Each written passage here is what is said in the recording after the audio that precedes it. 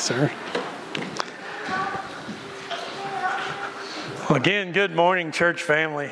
Wow, y'all sound great. It's so encouraging to hear your voices, hear the praise of the saints going up to God as we declare that God is mighty to save. And if you get a chance today, and maybe you haven't been here long enough or weren't able to come to class, make sure you grab Clyde and just ask him about not only that quick story he told, but about the stories coming out of Ukraine and Romania and Macedonia.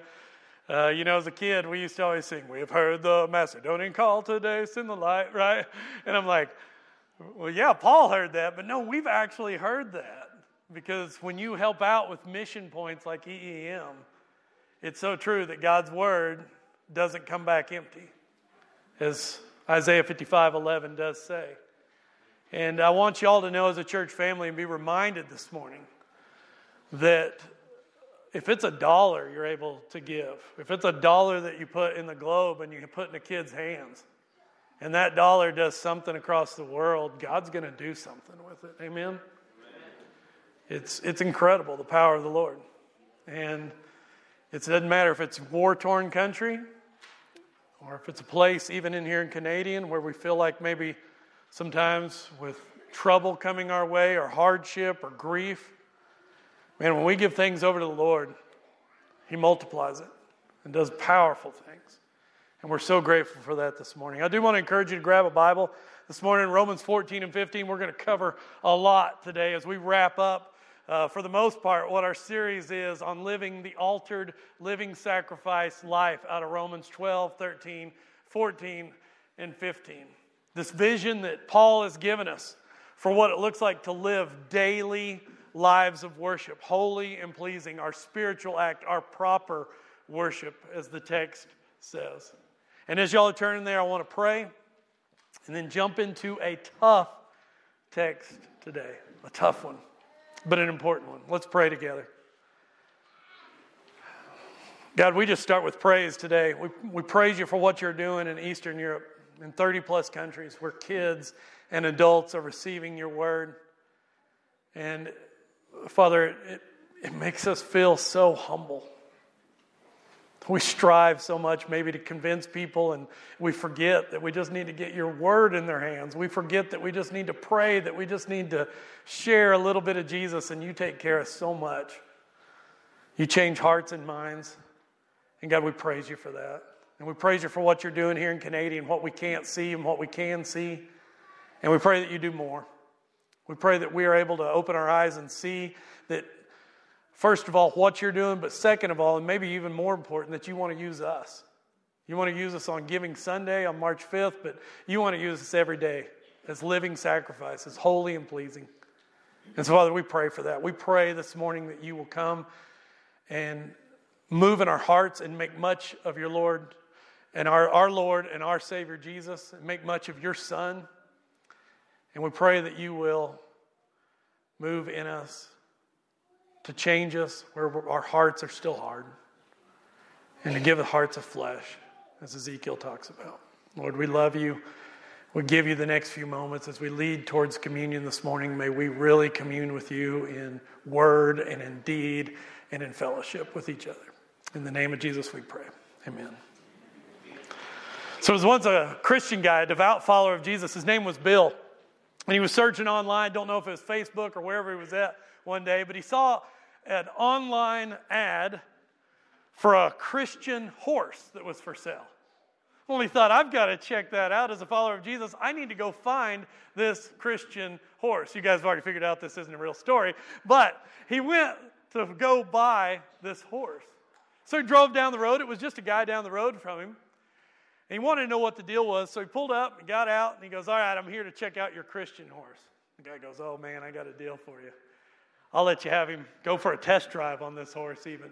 But I'll tell you how it works, why he's a Christian. All you got to do to get him going is say, praise the Lord. And then to get him to stop, just say, amen. Well, Bill jumped on him. He was thinking, there's no way this can be a real deal. This can't really happen. But he jumped on him, and he said, praise the Lord. And the horse took off just with a little walk. Bill was pretty impressed, so he said, "Praise the Lord" again. And the horse began to trot.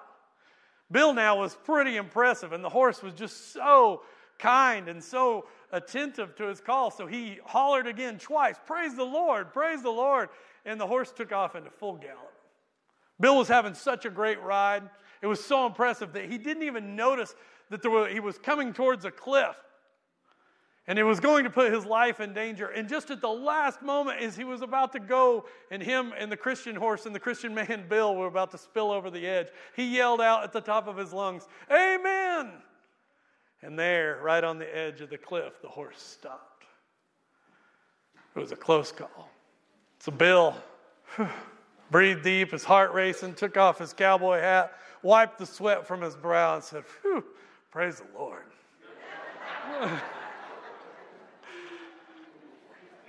Now, I don't know who said this,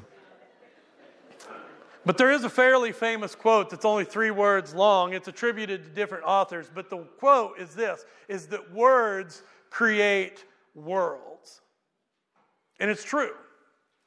How we say things, what we say, how we hear things, how we understand things, how we speak, all those things have the possibility to create our world. In Bill's case, it had the opposite. It had the ability to destroy his world. Now that is why biblical context is so important. How we think about the words of Scripture and how we receive them as 21st century listeners and readers is critical, especially when we come to a passage that uses language like Romans 14 and 15. Because Romans 14 or 15, heard correctly or heard incorrectly, has the power to either create a beautiful world and a beautiful church, and it has the power at the same time to destroy worlds, to destroy faith, and to harm with toxicity people's transformation. It's here at the end of Paul's vision of the life lived in the kingdom of God, what we've called the altered life, what he calls the living sacrifice, that Paul is going to finally, although he's alluded to it throughout the letter to Rome, he's going to finally call a spade a spade.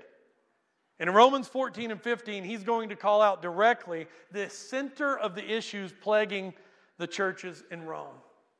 He does this for a couple of reasons, not only because he wants them to faithfully follow the gospel, but his other motive for doing this is Paul has a mission.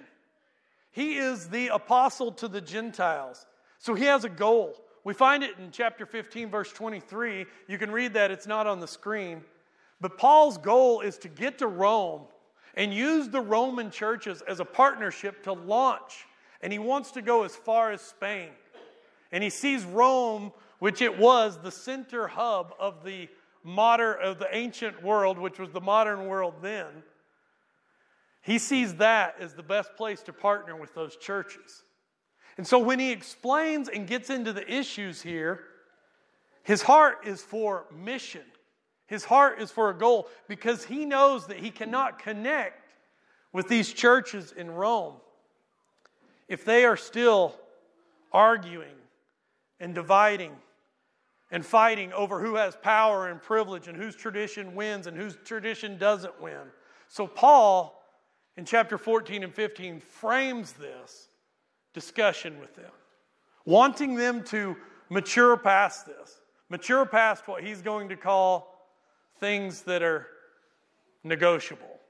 We'll get into a different word that he uses, but he uses the language of which he describes the church as a group of people who are weak and a group of people who are strong.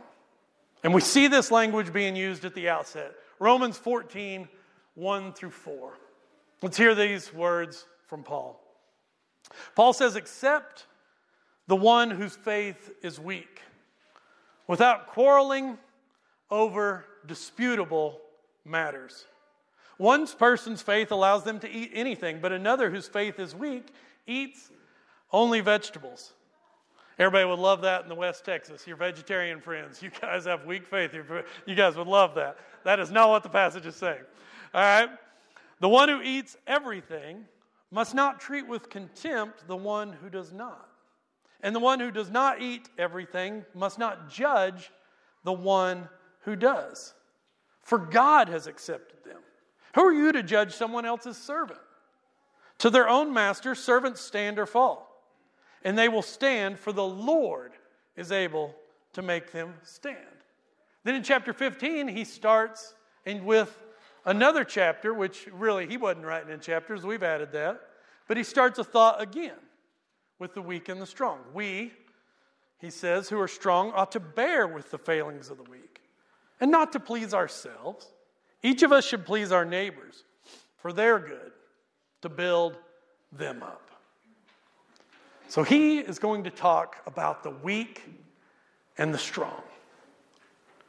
These two groups that he finally gives a name to or a title to. But who are these groups? We've, of course, done some work on this, but Paul here is clearly speaking to a group of people and giving this to a church who clearly knew what camp they were in. And since we've done some previous work on this in lessons prior, and if you haven't been there for those, go back and listen to it on our podcast.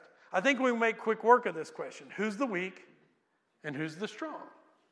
Well, just by what you've read, if you were paying attention and leading into that, you know that the weak are mostly Jewish Christians. Those are those that observe and want others to observe food laws. That's why they don't eat meat sacrificed to idols. That's the underscript that's happening there. Those are the ones that uphold Torah observant, and they keep marks of the covenant, like circumcision. We see Paul allude to these people here in chapters 14, 1 through 4 that we just read, in verse 5 and more. The strong then, most likely, are Gentile Christians. And Paul calls them strong, not only because of the theological conviction they have in Christ, but he's calling them strong because if you'll remember, the Greeks or the Gentiles have social standing in the city of Rome. They're strong because they hold a place of privilege. Remember what Claudius's edict did to Jews and Jewish Christians, anyone of Jewish descent in AD 49. It kicked them out. Most Jews and Jewish Christians did not have Roman citizenship. But the strong, the Gentiles, they're coming from a place of privilege. They are Roman citizens, most likely, not their Jewish brothers and sisters. Paul will even in 15:1 identify and say, we who are strong. It's there on the screen.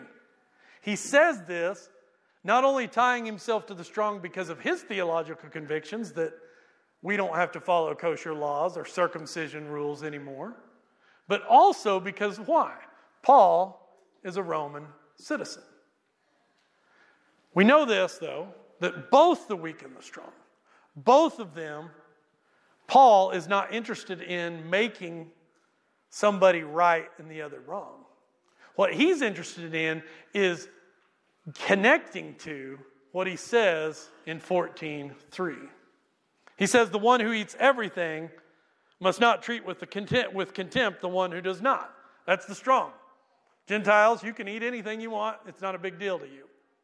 But you can't have contempt. And then he also says, but the one who does not must not judge the one who does. Speaking to the Jews, the weak. So again, if you'll remember this, on one side you have the Jews who Paul is going to call the weak, who are saying, our obedience, our tradition is how we show our faithfulness. On the other side, you have the Gentiles saying, no, it's our freedom in which we show our faithfulness. But Paul calls them and uses the framework of the weak and the strong.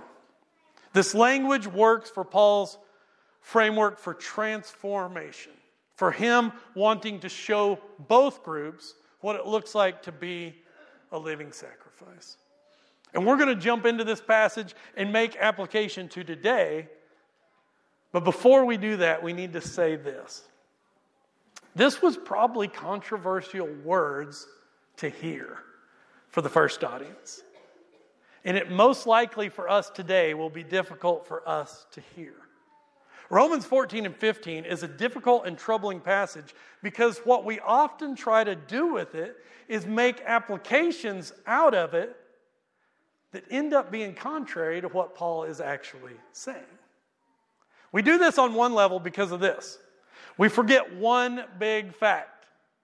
We come to Romans 14 and 15 and we forget that for us in Canadian Texas, the number one big fact we often miss is there are no Jewish Christians in this church. At least that I know of, or at least not yet. We are 100% Gentile. And so to make one-to-one application of this text, we've got to be careful with. Because we don't have the exact same background. It doesn't mean that it doesn't apply, but often we can misapply because we miss the context. Another place that's a little less obvious that gives us trouble with interpreting and applying this passage comes from we often, when we have disagreement with somebody over disputable matters, we immediately want to jump into the merits of my argument, figuring out why I'm right and you're wrong, and then using chapters 14 and 15 as a backup for why I'm right and wrong, instead of reversing that. Because Paul's not interested in who's right and wrong. He's interested in who's Christ-like. And we'll get into that a little bit. So let's remember that as we apply this today. If you're thinking, man, Jake, you're way off, just remember, I can be. But also remember, we've got to look at this through the first century lens, not the 21st century lens. And then we make application correctly. Hopefully we don't miss the entire point of Paul's teaching. So let's talk about this. Here's what usually happens when we deal with Romans 14 and 15. If you've been going to church most of your life, or some of your life, if you've ever been in church leadership or been part of a ministry, you have probably at some time been a part of a misapplication of Romans 14 and 15. I certainly have. I've been the victim of it, and I've been the perpetrator of it. Without a doubt, I confess that to you today because of misunderstandings.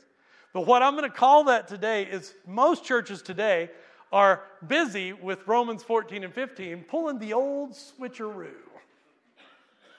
Now, here's what the old switcheroo is and how it works in churches today. And I'm going to give you a very real example that I witnessed years ago in another church. I didn't change the names of Canadian people to protect the innocent. This happened somewhere else, so you can relax. Okay, here's how this went.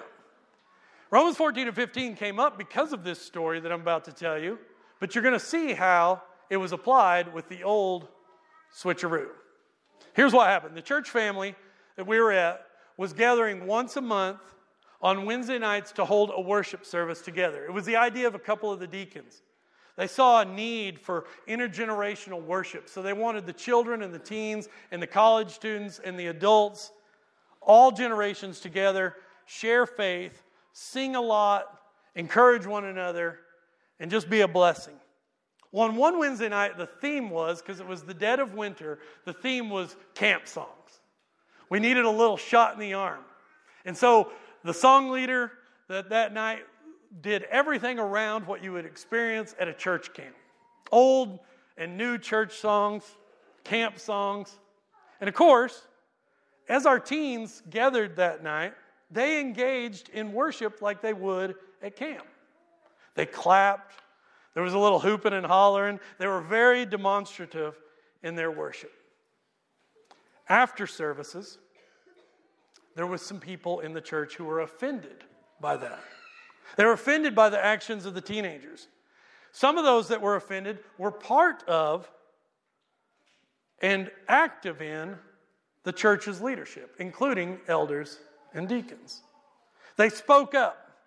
And in a long story short, after their complaints reached most of the church family, by the time the next Wednesday night came around, a few weeks later, the leaders of the program were asked by the elders to just cancel it. The ministry stopped. The worship service on Wednesdays was canceled for good. Now that was the old switcheroo. Let me explain. By Paul's framework, the strong are who? They're those in privilege and power. Those who hosted those who had the gathering, those who had been in Rome longer, those who had citizenship. In our case with the church I just shared, those who were the strong were those who had been offended with the complaint. The weak, of course, in Paul's was the Jews. But the weak in the church story I just told, those with lower maturity in Christ and less influence in the church were teenagers. But when it came time to make a decision, the strong who were offended pretended or used their power to appear weak and then told the teens to deal with it. We don't like the way you worship. We did the old switcheroo. It was the strong holding their power in such a way that allows them to appear weak when the situation was advantageous so that they could hold on to their power. And unfortunately, that's pretty common in churches today. But also, unfortunately, that is the exact opposite of what Paul is actually teaching in Romans 14 and 15. Now, this occurs in churches today for this reason. And I know Churches of Christ, so maybe I'm sure this happens in other places and other traditions and tribes. But it occurs in churches like ours today for this reason. It occurs because we have made nearly everything in church that happens in 75 minutes here on Sundays non-negotiable. We've made everything a right or wrong issue. That's what we did at that church that Wednesday night. We don't like the way you worship, so it must be wrong. Therefore, if it's right or wrong, then a church can't even discuss disputable matters because I don't have to yield on something that I consider sinful. That's the old switcheroo. But is this actually what is being taught in Romans 14 and 15? I don't get that when I read this text. Not according to the living sacrifice, altered vision of Paul that looks like the life of Jesus that is described in Romans 12, 13, 14, and 15. Paul clearly says in 14:1, there is such thing as disputable matters. And there's probably a lot more disputable matters than there are indisputable matters. Amen? Here he goes in his teaching a little further. Let's see what he says here in verse 5. He continues and he says, one person considers one day more sacred than another. Another considers every day alike. Each of them should be fully convinced in their own mind. Whoever regards one day as special does so to the Lord. Whoever eats meat does so to the Lord, for they give thanks to God, and whoever abstains does so to the Lord and gives thanks to God. For none of us lives for ourselves alone, and none of us dies for ourselves alone. If we live, we live to the Lord, and if we die for the Lord. So whether we live or die, we belong to the Lord. For this reason, Christ died and returned to life so that he might be the Lord of both the dead and the living. You, then, why do you judge your brother or sister? Or why do you treat them with contempt? For we will all stand before God's judgment seat. See, Paul here, what he's doing is instead of choosing sides and saying you're right, he does say, look, he identifies with somebody who would be in the strong camp, but he's not interested in making sure they're right. And he's not interested in the old switcheroo. What he does here is Paul plainly declares to those who believe it's a sin to eat meat, sacrificed to idols, the weak, and to those who believe they can do what they want and eat whatever they want and have the freedom. He says you must accept each other despite your doctrinal differences. Now, I use that word. I know that's a scary word. Doctrine just means teaching of the church. Some doctrine we have is biblical. Some of it's traditional. Some of it's just doctrine that we've been passed on and we don't know why we have it. Doctrine, the only time that word really ever appears from Jesus is when he teaches on the parable of the Good Samaritan. Says your doctrine is right. to love God and love others. Your doctrine is right. But Paul here hits a doctrinal issue head on, but what he says is, I'm not going to tell you which side I agree with. I'm going to tell you to get along. Why? And here's what he does. This is genius. He does this because what he says over and over, and if you were listening to verses 5 through 10 there, he repeats this phrase again and again and again. What they do, either eating or not, or loving this day or not, is to the Lord. In other words, both are saved by grace, and because they're saved by grace, we do all things to the Lord. It's plain.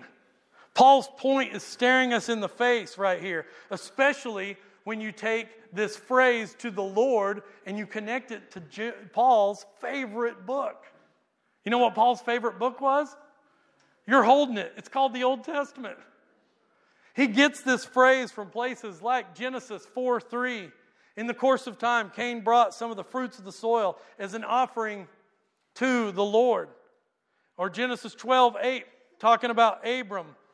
From there, he went on toward the hills east of Bethel and pitched his tent with Bethel on the west and Ai on the east. There he built an altar to the Lord and called on the name of the Lord.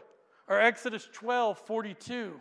Because the Lord kept vigil that night to bring them out of Egypt. And on the night, all the Israelites are going to keep vigil to honor the Lord for generations to come.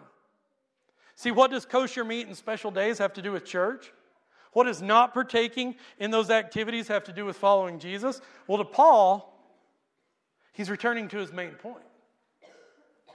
What he's getting back to here in this section in chapter 14 is, if you disagree with a brother, what if they're doing it for and to the Lord?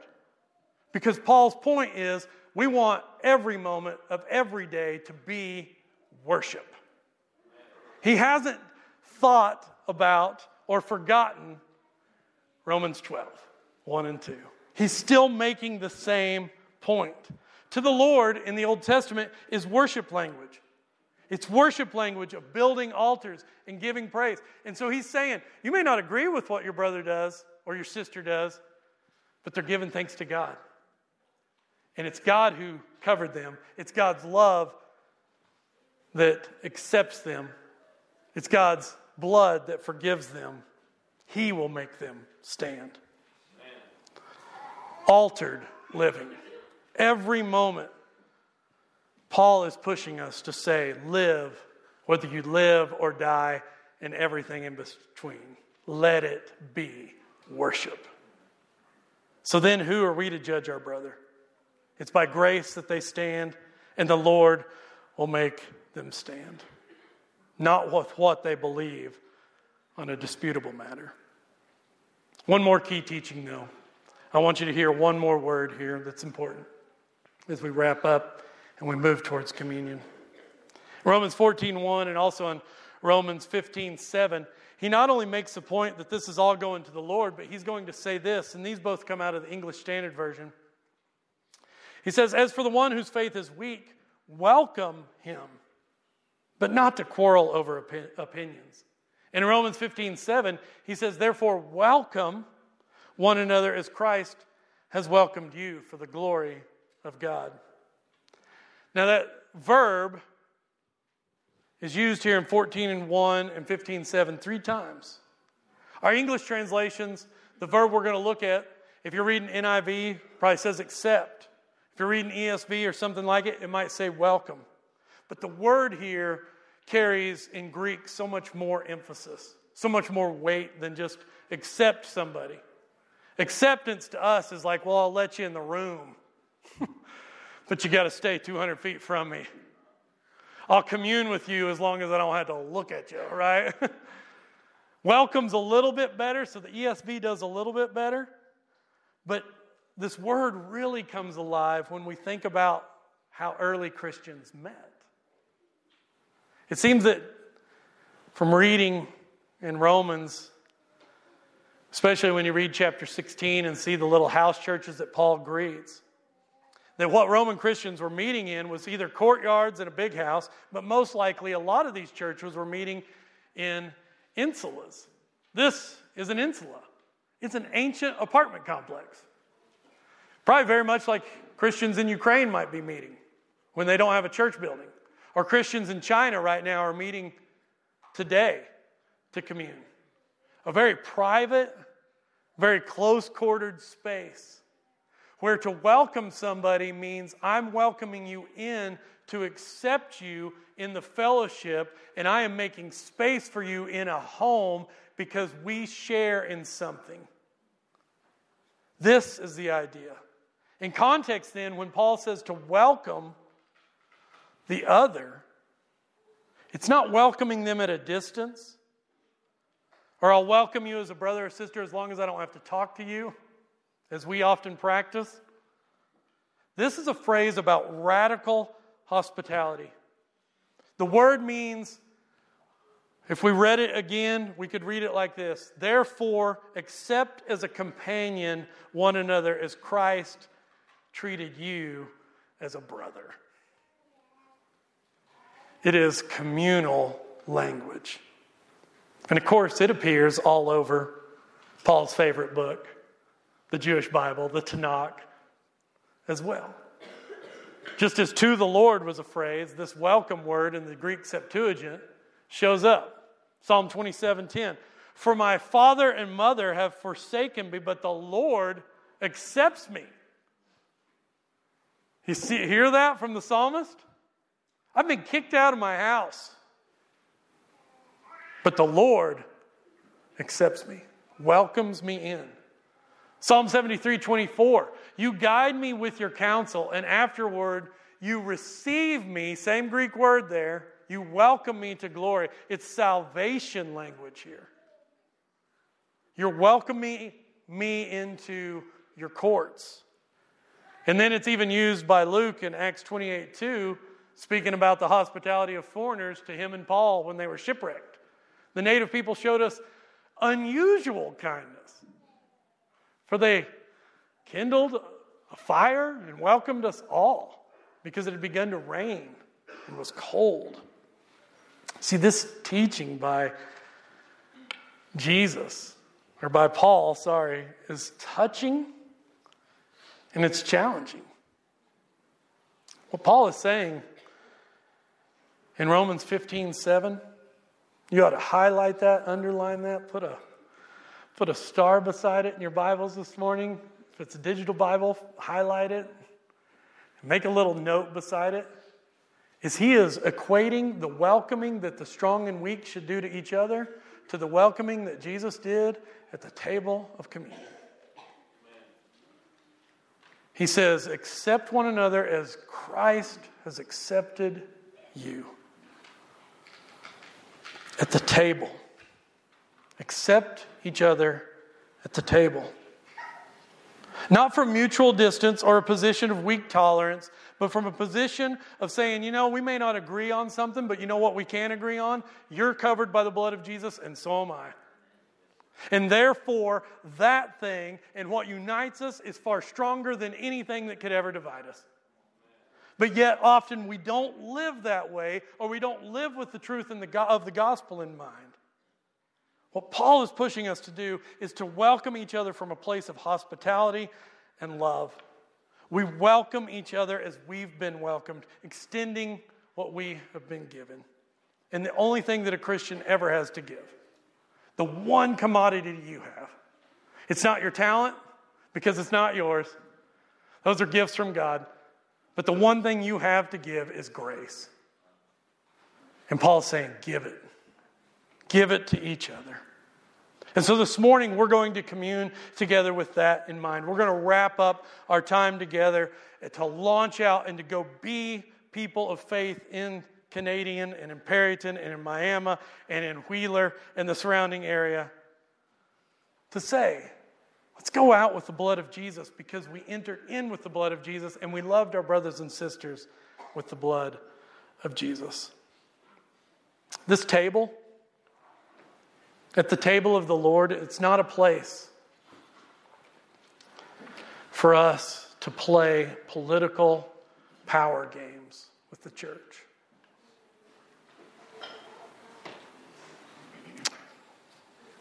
It's humbling and it's, I guess, confessional. I need to confess how often I've wanted to use power and maybe my ability to make an argument as a place of winning over a brother and sister, instead of using the blood of Jesus. This is a place of radical grace. It's a place where I can see you and you can see me at the foot of the cross. And it's there that we receive mercy. And it's there that we remember that the thing that binds us, that's what's essential. What is the salvation issue we should be worried about? There's really only one. And he has a name. It's called Jesus. He's the salvation issue. And if we are connected to him through baptism, and that blood has covered us,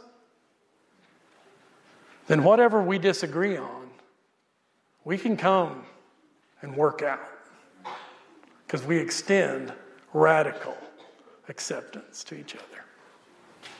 I want to challenge you this morning as we commune. Guys that are going to lead us, go ahead and come on up, that are going to pass communion and pray for us. I want to challenge you that you take this serious today. That you don't just let it be a thing where you pass a snack by your lips, a few calories, a little matzah and a little bit of grape juice. But instead, let it be communion. If you need to get up and make amends with somebody, get up and make amends with somebody. Well, people will think poorly of me. No, we won't.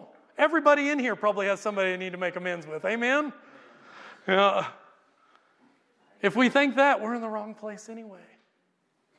If you need to just sit quietly, sit quietly.